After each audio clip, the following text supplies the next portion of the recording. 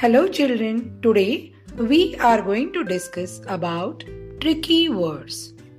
Some words in English cannot be read by blending.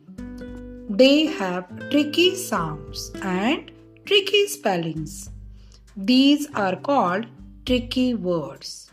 The best way to remember them is to practice reading and writing them. So, let's read the poem about tricky words. Come along and say with me. Come along and say with me. Come on, repeat after me. Come along and say with me. Some words that sound like me. Some words that sound like me. Yes, which are those words?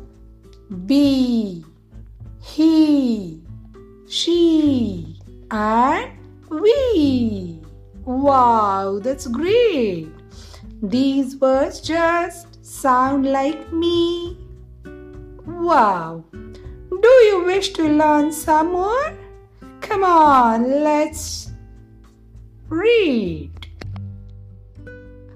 I, the, is, you. Wow, that's great. You need to learn these words too.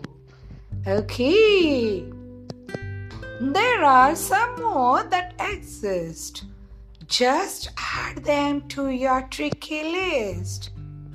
My, do, once, was, are. These are words with power. Oh, that's great. So, let's read. Now, how to spell them? Spell them well, read them right. Okay, need to practice.